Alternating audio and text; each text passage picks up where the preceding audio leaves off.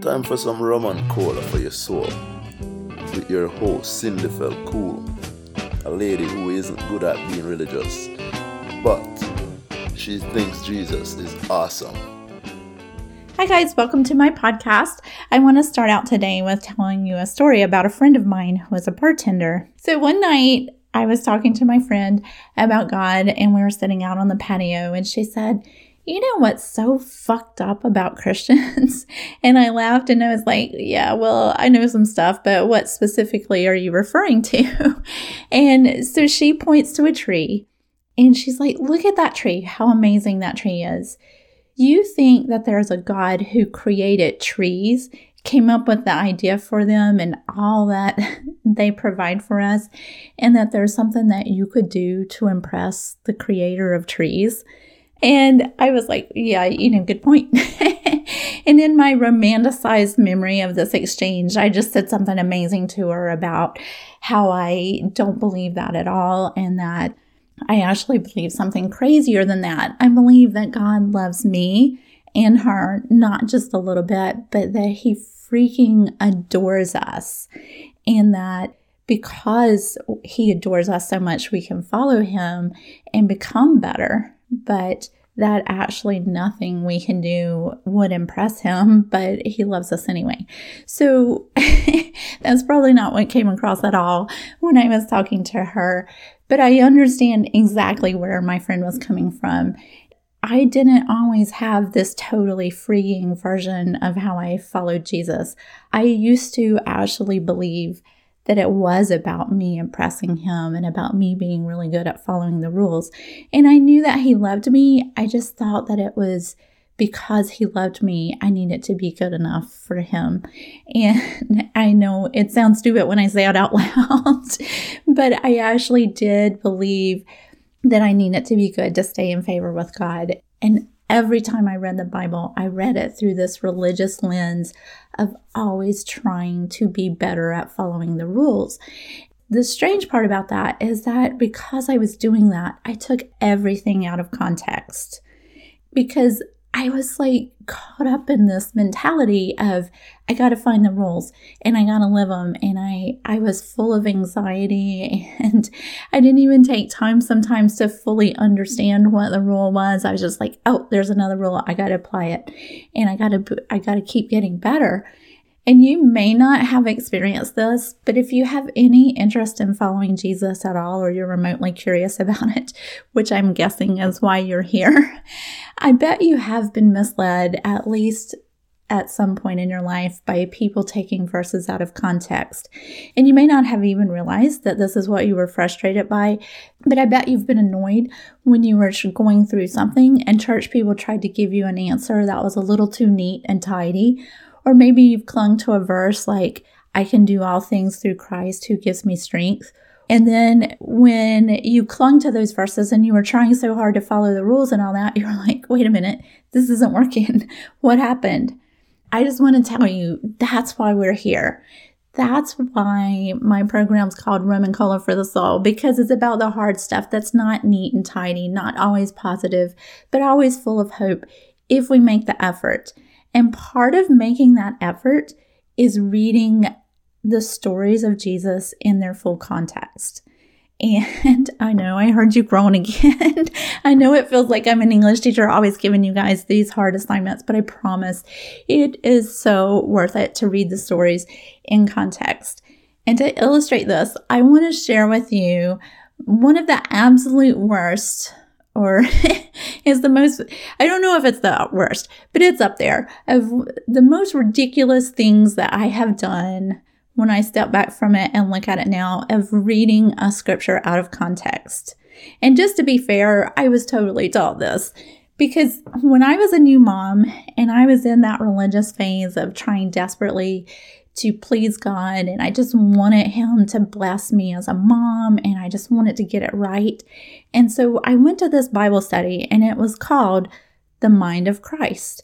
And we read a section of the Bible, Philippians 2, 5 through 11, which describes the mind of Christ, how Jesus thought. And in this Bible study, they just took part of a letter that was meant to be a letter of encouragement to the Philippian church, and they just hyper-focused on these 6 verses and how we were supposed to live them out.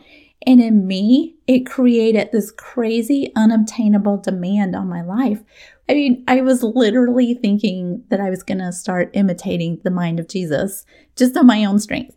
And I just want you to take a few moments to savor how hilarious and ridiculous that is.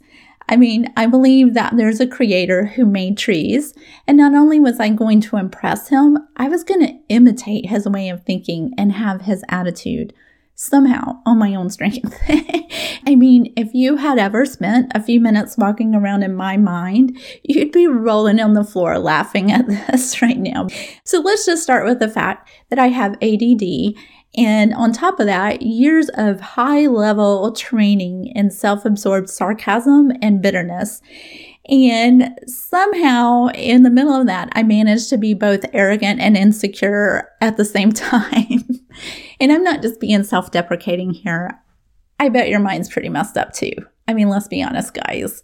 We've all got some messed up stuff up there. So let's just suffice it to say, changing my mind to think like Jesus was not happening. I could imitate, I could pretend, and all while having panic attacks, that I could definitely pull off. But having the mindset of Jesus Christ, not so much. But I really sat in a Bible study for a few months where that was the intended goal. To illustrate how silly this was, I'm going to go through the passage with you and then share my insights.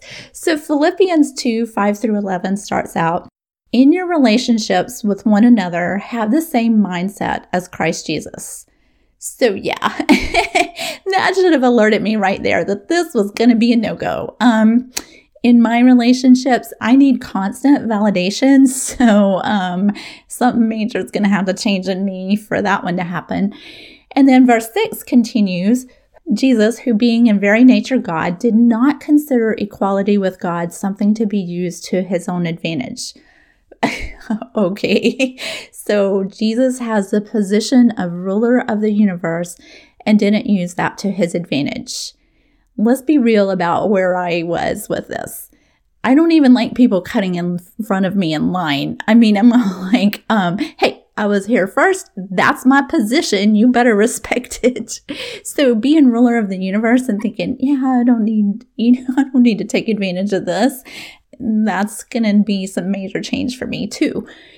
And then if those two things weren't enough, let's go on. Verse 7 says, "Rather, he made himself nothing by taking the very nature of a servant." Yeah, I'm not feeling the servant thing. I just got to tell you, I'm not about making myself nothing. And that verse continues and says, "Being made in human likeness and being found in appearance as a man." So yeah, this one I could totally pull off, but I'm not really into cross-dressing. But if God wants me to, I mean, I guess I would do that for him. I do love him enough to dress like a man if that's what he wants. But that's probably not what that's talking about. So then it continues in that verse and it says, "He humbled himself," which also I totally rock at. I am so good at being humble. I mean, you should see how many people I hang out with that are actually way beneath me and I'm too good to hang out with them. Oh yeah, wait. Yeah, I hear that. I'm totally not humble. And then it continues and says, "By being obedient to death, even death on a cross." Not feeling obedience to death thing. How about I just give some money or something? And that's where I was with that part. And then verses 9-11 say, "Therefore God exalted him to the highest place and gave him the name that is above every name, that at the name of Jesus every knee would bow in heaven and on earth and under the earth, and every tongue acknowledge that Jesus Christ is Lord, to the glory of God the Father." So yeah, I'm feeling this part. So if I could now have in this right attitude thing, God would raise me up so I could shove it in the face of all those people who look down on me. Yeah, I am so close to having the exact same attitude as Jesus. It's scary. And it's actually literally scary how far I am from having the attitude of Jesus. So thinking I was going to do it on my own was insane. And as insane as it is, this is the kind of trap that we fall into when we just pick things out of the Bible and read them out of context. And I lived in that trap for years. When I finally later read those verses within the context of the entire letter to the Philippians, I found a completely different message. It wasn't all about being consumed with trying to live up to some unattainable standard. It's actually the complete opposite of that. As a matter of fact, in that letter, right after the section that I was so obsessed about, Paul calls out how messed up that line of thinking is. See, in the early church, Jewish Christians were having a really hard time giving up all the rules of Judaism. And when Gentiles would come in and they were completely free from all of that, it really bothered them. So the Jewish Christians were demanding that the Gentiles become Jewish first and follow all the Jewish rules, and then also add Christianity to that. It was so extreme that they were actually having grown Gentile men get circumcised in the days when there was no local anesthesia. So this was some pretty extreme stuff, and you got to think that that was a little bit hard for the Gentile believers to accept. So Paul addresses that kind of legalism in the letter. Right after the section I read in chapter 3, he says, "Watch out for those evildoers, those mutilators of the flesh." And that was some really harsh language back then. I mean, people would have been like, "Whoa, Paul, calm down. You're dropping the E-bomb." Because for the Jews, nothing was a bigger sign that they were set apart than circumcision. Because it's for sure that nobody in the ancient world was just going around saying, "Hey, let's all get circumcised." It was definitely something that set the Jews apart. It was a physical sign that they were special to God. It is kind of the epitome of religious legalism to have expected the Gentiles to do this. And so Paul says, watch out for the people that are expecting that. And then he continues and says, "For it is we who are the circumcision," which again is kind of funny in our modern world to think. But what Paul was saying is that we who have put our trust in Jesus, we are what it means to be set apart. And Paul continues and says, "We who serve God by his Spirit, who boast in Christ Jesus, and who put no confidence in the flesh."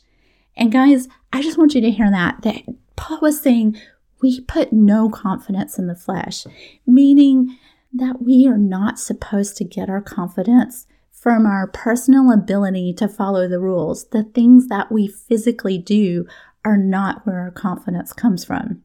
If I had read this and understood it when I was in that Bible study, taking that one section out of context, I would have been so freed. And I would have seen that I was called to serve God by his Spirit at work in me, and that nothing I do physically is what gives me right standing with God. And it's not even there in just those couple of verses. It's the entire rest of the chapter that keeps driving this message home, because it's really, really, really hard for all of us to get that we can't impress the creator of trees with our religious rule following. Then Paul gives them this encouragement, which should totally be read alongside of trying to have the mind of Christ. He says, "I've learned what it is to be content, whatever the circumstances. I know what it is to be in need, and I know what it is to have plenty. And I have learned the secret of being content in any and every situation, whether I'm well fed or hungry, whether living in plenty or in want.